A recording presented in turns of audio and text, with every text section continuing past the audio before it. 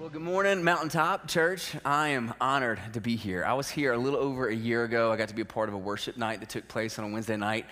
And I got to meet the staff here and the leaders here and some of this community. And let me say this for anyone who's here for the first time, you have come into a really special place. And I hope that you not only dig into all the things that are happening here at Mountaintop, but I hope that you come back next week, that you get to meet Carter, the lead pastor here, and that you get to meet more of the team.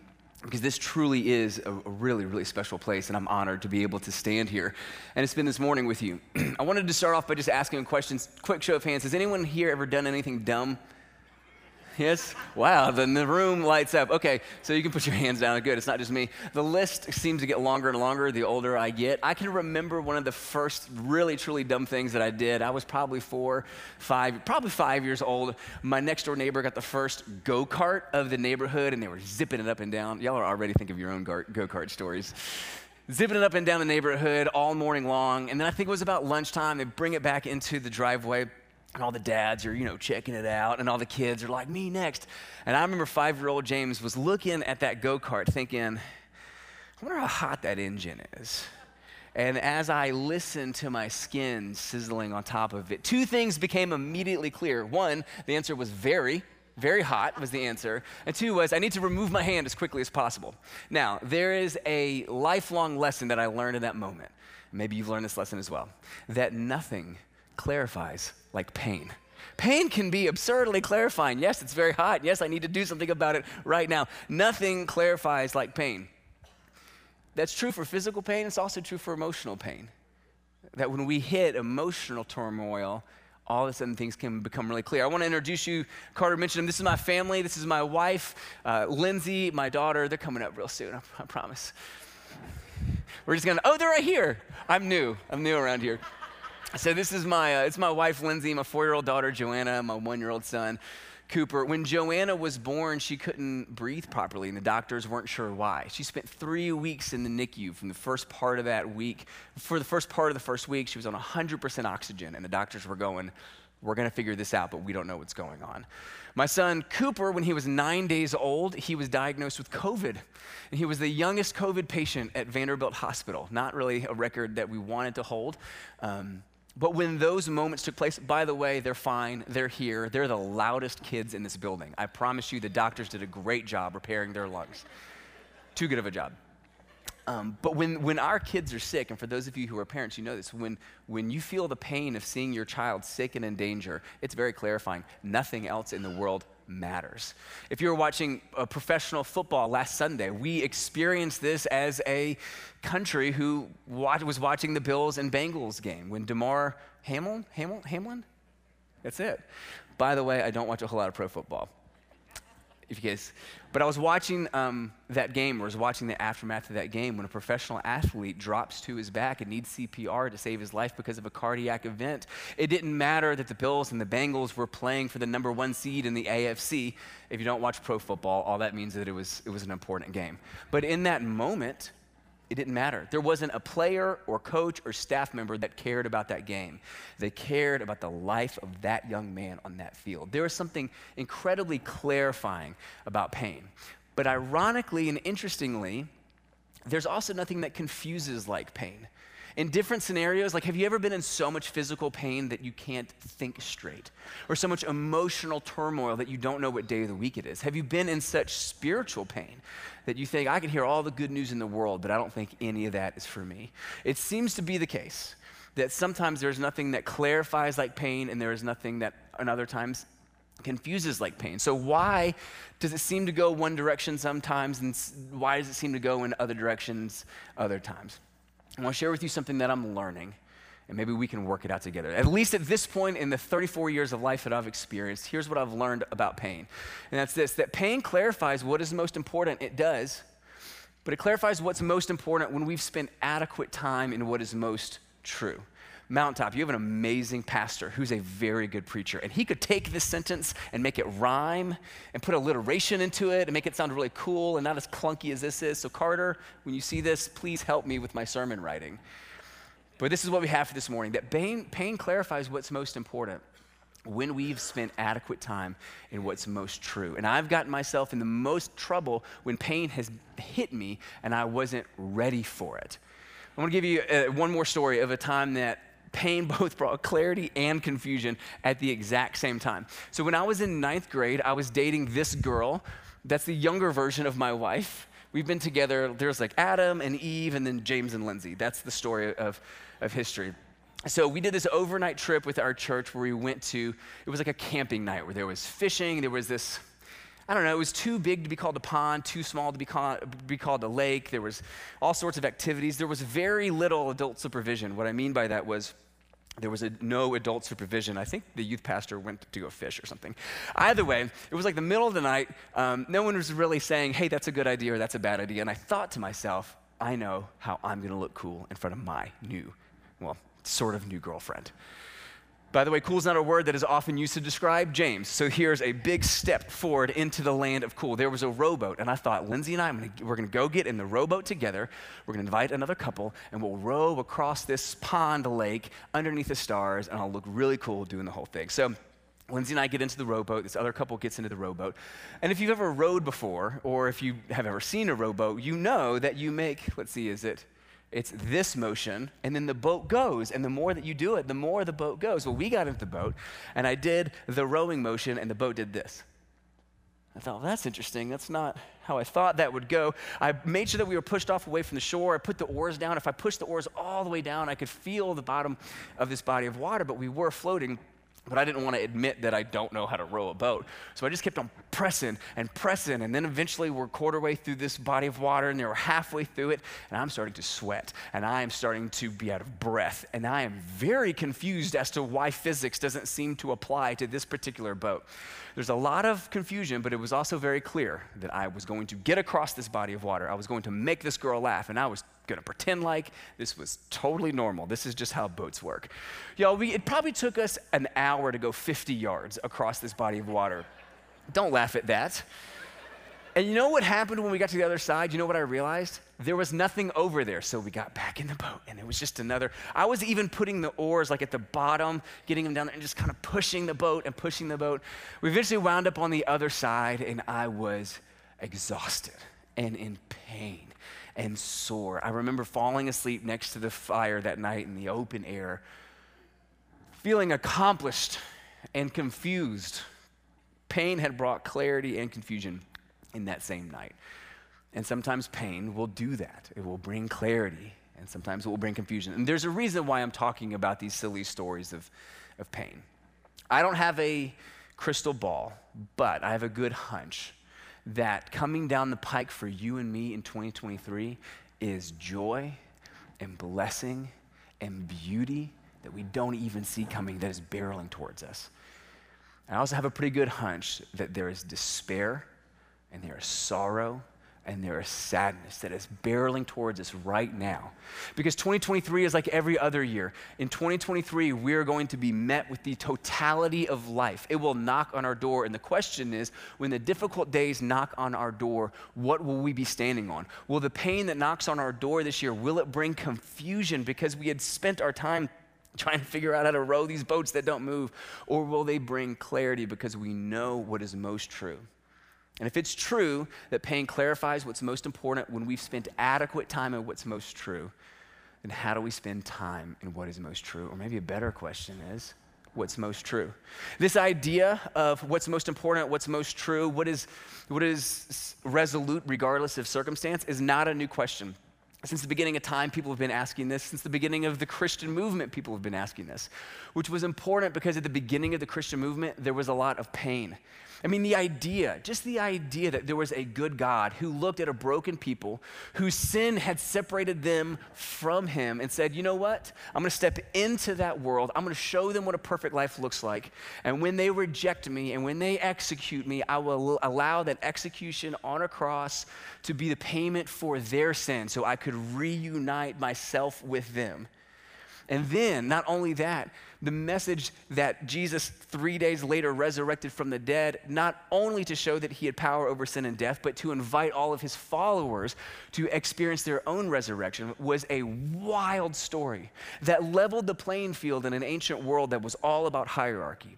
The Christian movement was saying, no, there's no longer any Jew or Gentile. There's no powerful or weak. There's no slave or free. We are all equally broken, but equally distributed grace by the life and the death and the resurrection of Jesus Christ. And the political powers of the ancient world did not like how equally that grace was distributed. And there were prisons and there were persecutions that took place in order to stop that movement. There was external pressure, but there was also internal pain because there was a lot of arguments on what did Jesus actually say and what did he actually want and what does a follower of Jesus actually look like. There's external pain and internal pain. And that was taking place across early Christianity, including in this city called Ephesus, which was an epicenter of the ancient world. It was an epicenter of trade, commerce, and culture. All sorts of people were coming to see what was going on in Ephesus and to make a living there. And at the beginning of Christianity, a man named Paul came into Ephesus and taught this story of what Jesus did, and that everybody in Ephesus could be invited into the story as well, where they could experience the same redemption and grace and experience a life that wasn't like anything that they had ever experienced or heard of before.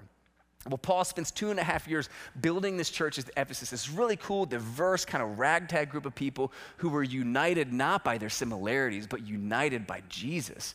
He builds this church, and then he leaves to go continue his missions, and he eventually gets imprisoned in a Roman prison because there's external pressures trying to stop the movement. But within a Roman prison, Paul writes a letter back to Ephesus. And he does this for two reasons. If you read the letter of Ephesians, it's clearly two sections. The first section is reminding them the gospel that he taught them when he first went there and reminding them their place in that gospel. And in the second half, he lets them know, he reminds them that they have a story to tell within that gospel, that they have a role to play. It's not just about receiving the gospel of Jesus, it's then about living in the gospel of Jesus. So from the pain of prison, Paul reminds the Ephesians what is most important, reminding them that whatever pain is coming their way, whatever good is coming their way, whatever circumstances are coming their way, these are the things that are most true. So I want to read to you Ephesians chapter 1, starting in verse 7. This is what Paul says is most important. He says, in him, being Jesus, in him we have redemption through his blood for the forgiveness of sins in accordance with the riches of God that he lavished on us. With all wisdom and understanding, he made known to us the mystery of his will according to his good pleasure, which he purposed in Christ to be put into effect when the times reach their fulfillment, to bring unity to all things in heaven and on earth under Christ. Two things. What's clear is that is beautiful. What's confusing is, what was that about? What was he saying? This is my favorite translation of the Bible. This is the NIV, the New International Version. It's a sentence-by-sentence translation of the original Hebrew and Greek manuscripts. But sometimes it's so beautifully poetic, I go, I'm not sure what that meant. The good thing is, if you ever run across that in a translation that you're reading, we have tools. One of those tools that I like to use is the Message. It's not a sentence-by-sentence translation. It's more like a paragraph-by-paragraph summary. What you can do sometimes is take something like the NIV, if it feels confusing at any point, and you can hop over to a tool like the Message, read the summary as if it was written in 2023, and then go back to the NIV and go, oh, I see it. So I want to read you the same passage as it's written in the Message. All right, this is incredible. This is, again, Paul writing to the church in Ephesus, chapter 1, starting in verse 7. Paul says, because of the sacrifice of the Messiah, his blood poured out on the cross, on the altar of the cross, we are a free people. Can we say free people together? We are a free people. This is good. This is good. Free of penalties and punishments chalked up by our misdeeds. And not just barely free either. Let's say this together. Let's say it with some gusto. Let's say it. 1, 2, 3. Abundantly free. Ooh, that was good, Mountaintop. He thought of everything, provided for everything we could possibly need, letting us in on the plans he took such delight in making. He set out before us in Christ a long-range plan in which everything would be brought together and summed up in him. Everything in the deepest heaven, everything on planet Earth. This is a wild idea that Paul begins with saying, because of the sacrifice of the Messiah. And everything that he's about to write in the next 6 chapters of Ephesians hangs on that phrase. It's not because of the Christian movement. It's not because you've done a really good job building a church. It's not because of Jesus the prophet, it's not because of Jesus the teacher. Paul says because Jesus, the Messiah, who was sacrificed, everything that I'm about to say has meaning. And what he says is, you and I, because of our sin, are deserving of death. But because of the sacrifice of the Messiah, that's not where the story went. Instead, because of the sacrifice of the Messiah, you are, anybody remember what it was? Free.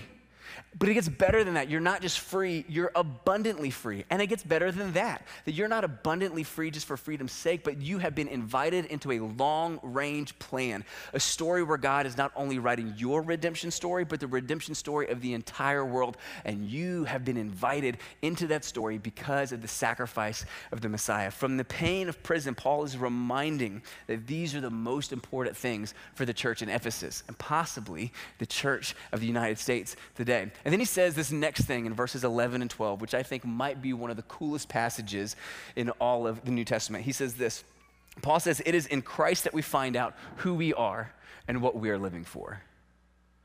I've told some stories already today. I'm going to tell a couple of more. You might be here simply for that. And you can forget everything I've said, and you can forget everything I'm going to say. Maybe what you need to know is this, that it is not in your past, it's not in your hopes for a future. It's not in the way that you build your career. And it's not in your mistakes. It is in Christ that we find out, that you find out who you are and what you're living for. Long before we first heard of Christ and got our hopes up, this is incredible. Long before we first heard of Christ and got our hopes up, he had his eye on us and had designs on us for glorious living. Part of the overall purpose he is working out in everything and in everyone. I don't know if you've ever thought about this idea, but what Paul just said is that before you were even able to put the word together, Jesus, God had his eye on you and says, I have something really good for you. And it's not just get enough education to have enough jobs, to accrue enough debt, to pay it off, to eventually retire, and then one day pass away. He said, no, I have something better for you, a purpose that includes your redemption and the redemption of the world. And before you knew who I was, I had this plan for you. You have a purpose that is not dependent on pain or circumstance. It's not dictated by the things that are surrounding this. You were rescued from the brokenness of humanity. You were rescued from sin, not just to avoid God's wrath, but to participate in a purpose that he placed on your life. And this purpose will supersede anything else that happens in our life. That as followers of Jesus, we don't have to be defined by our circumstances. We don't have to be defined by our titles or even our positions. I think it's really interesting that in the first chapter of Ephesians, Paul doesn't talk about the body of Christ. If you're familiar with some of other Paul's writings, he goes into detail in some other of his letters about this idea that we all are equal, even though we have different skill sets, we have different jobs in the body of Christ. But he doesn't talk about that here. He talks about the purpose that every person who is a follower of Jesus gets to experience. And that purpose supersedes everything else in our life. Mountaintop, you have your own way of saying this. That you say that Mountaintop is here to invite and equip people to follow Jesus. And the beautiful thing is that when you commit your life to inviting and equipping people to follow Jesus, you're not just fulfilling a mission statement that looks good on a letterhead and that you can write up on a wall. You are living out the purpose that God himself placed on your life. And you are inviting other people to recognize that that same purpose has been placed on their life as well. That regardless what position, title, or circumstance they may come across, the God who created the moon and dug out the oceans, built up the mountains and said, let there be light, is the same God that looked at you and looked at them and said, I have a purpose for you that may be bigger than you have ever imagined. Because Jesus looks at you as his child and says, I have a purpose for you. And we can spend the beginning of 2023 spinning our wheels trying to figure out, how do I get a better position? How do I get a better title? How do I make my life a little bit more comfortable? And those might be good things to do, but only under the context of the purpose that Jesus has placed on your life. Now, don't hear what I'm not saying. I think your position matters. In fact, I hope through hard work and effort, you are the best in your field. I just pray that you're better at pursuing Jesus. I hope that Birmingham is the most coveted place to live in the entirety of the United States. And I hope that the people who live here covet time spent with the Holy Spirit more than anything. I hope I pray that Mountaintop would be the most significant church this generation has ever seen. And people never talk about Mountaintop. They only talk about how they experienced a freedom that was for them, that brought them a purpose, where they got to be redeemed and then see stories of redemption in their community and across the world. Paul says it is in Christ that we find out who we are and what we are living for.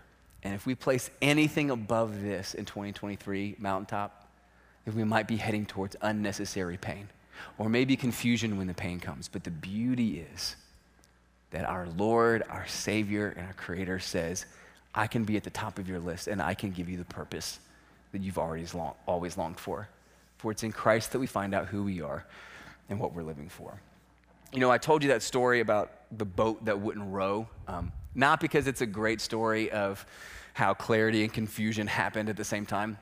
I really told you that story because of what happened the next day. The next day, something took place that kind of burned an image in my mind that has become a metaphor that I go back to often. When pain hits my world, when confusion hits my world, when I start to feel disoriented as to what my purpose is, I often think about what happened the next morning because it works as such a clear metaphor for the purpose that I believe God has put on my life, and maybe it's similar to the purpose that God has placed in your life.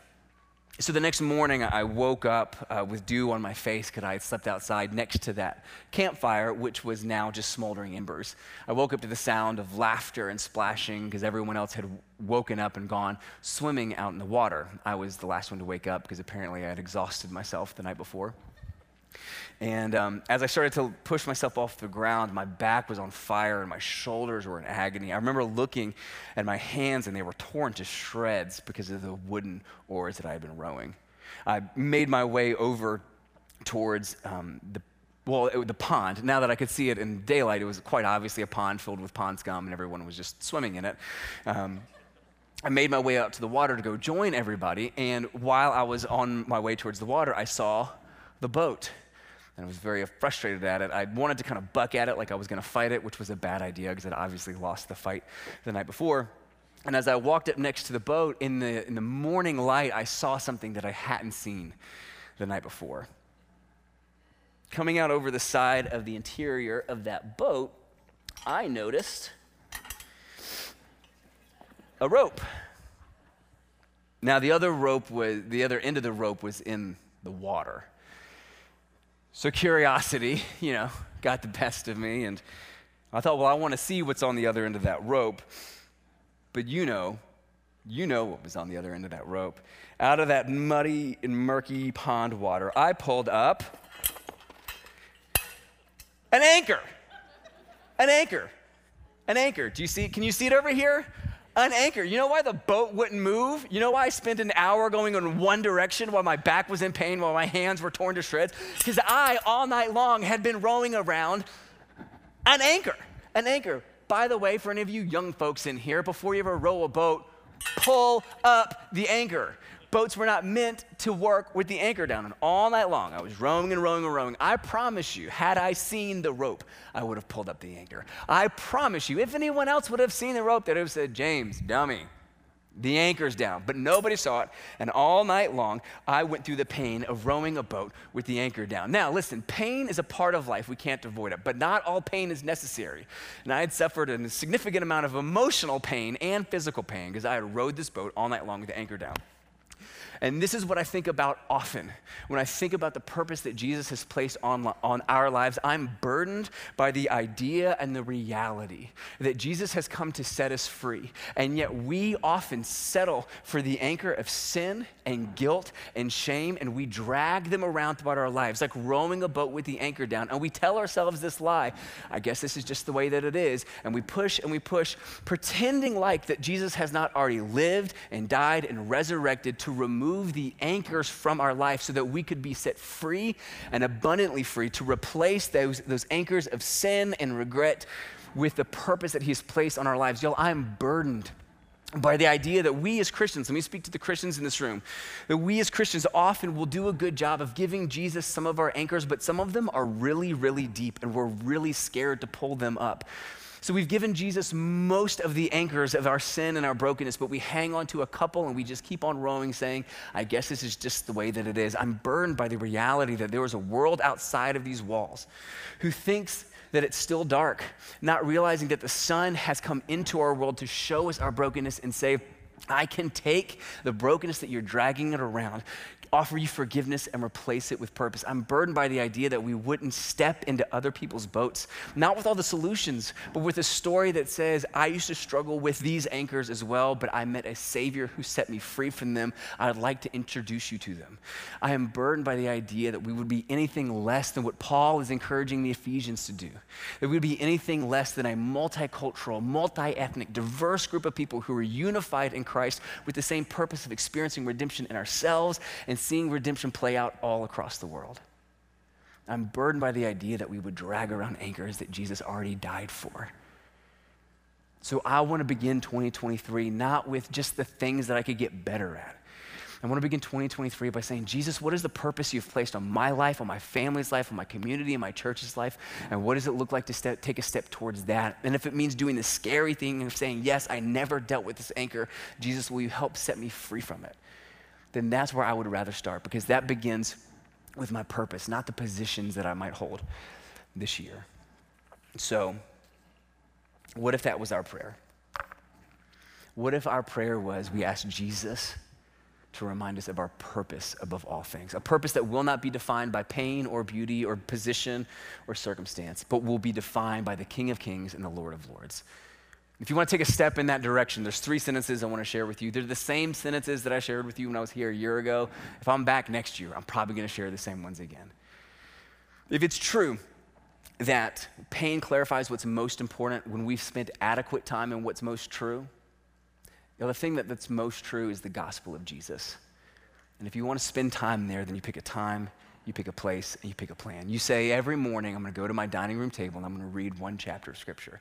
Or every morning I'm going to sit by my bedside and I'm going to listen to worship music and let those be my prayers. Or every morning I'm going to go for a small walk and I'm going to call my prayer partner and we're going to pray for each other throughout the day. We're going to pick a time, we're going to pick a place, we're going to pick a plan, and we're going to invest in the thing that is most important and most true. So when pain knocks on our door, we can say, I was expecting you. And I want you to know that although you are real, you do not get to define me in this moment. Maybe it begins by saying at the beginning of my day, before preparing for the positions that I hold, I'm going to prepare and be reminded about the purpose that has been placed on my life. Because you're not just a mother or a father. You're a mom and you're a dad who has a significant influence on the direction of your children's faith. You're not just a boss. You're a mentor who gets to teach the next generation that you can be excellent at what you do as it pushes towards a purpose that is bigger and better than anything that you could find simply in business. That you could begin your mornings being reminded by, yes, you are broken, and yes, you are hurt, and yes, the pain that you are going through is real, but above all things, you're a son or you're a daughter of the King of Kings who is loved unconditionally, and that will never change.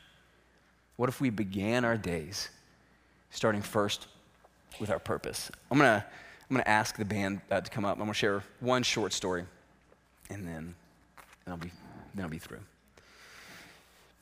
It's in Christ that we find out who we are and what we're living for. I've seen this played out with someone very close to me. I work on a relatively small staff. There's 5 people, including me, at Crosspoint Dixon. One of our staff members is named Nikki. She oversees all of our hospitality and things throughout the building. In 2019, Nikki was diagnosed with breast cancer and immediately went into chemotherapy and radiation. She went into remission in mid-2020, and a little over 6 months ago, her and her husband came to my house and said, hey, the cancer's back and it's in my bones. Now, I hesitate to tell this story because it's a pain that I don't understand because I have not stood in her shoes. However, the reason why I tell it is because about mid-2020, when Nikki was finishing her last few rounds of radiation, her doctor paused at the end of one of their meetings. And she said, Nikki, I don't mean to pry, but how have you been able to handle what you've walked through with the grace that you have? Because the grace that you display is different than nearly every other patient I have. And in that moment, Nikki didn't feel the pressure of quoting scripture or giving a long testimony. She also didn't hem or haw. She just immediately said what was true. And she said, it's Jesus. She said, if I've done this with any amount of grace, it's Jesus. And her doctor said, do you mind if I give a couple of phone numbers for my other patients to you? Because I think they need what you seem to have. Now, there is a pain that Nikki's walking through, like I said, that I dare not pretend to understand.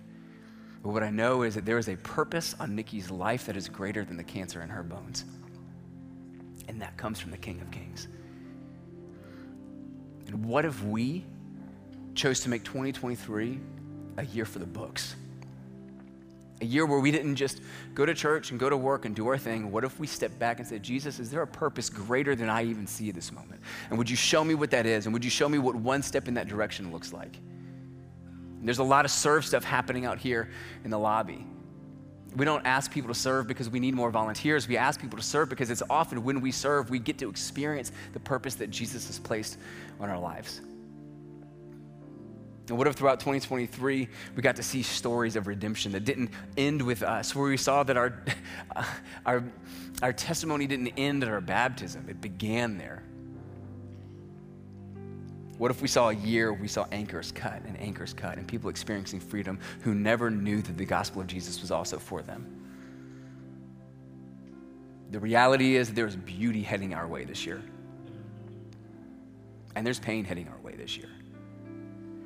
When the fire of pain burns away everything else, what's going to be left? I hope it's our purpose. And if I find myself in a situation where a doctor says, how are you able to do this? I want my answer to be, Jesus. Everything else is details. So we're gonna pray and we're gonna sing, and maybe we spend this next few moments together asking Jesus, would you remind me not of the positions that I hold, the circumstances that I'm walking through, or the titles that I might achieve. Maybe we spend these next few minutes saying, Jesus, would you remind me of the purpose that you gave me and show me what it looks like to take another step in that direction. Will you pray with me? Jesus, thank you that you are still in the business of pulling up anchors and bringing about freedom.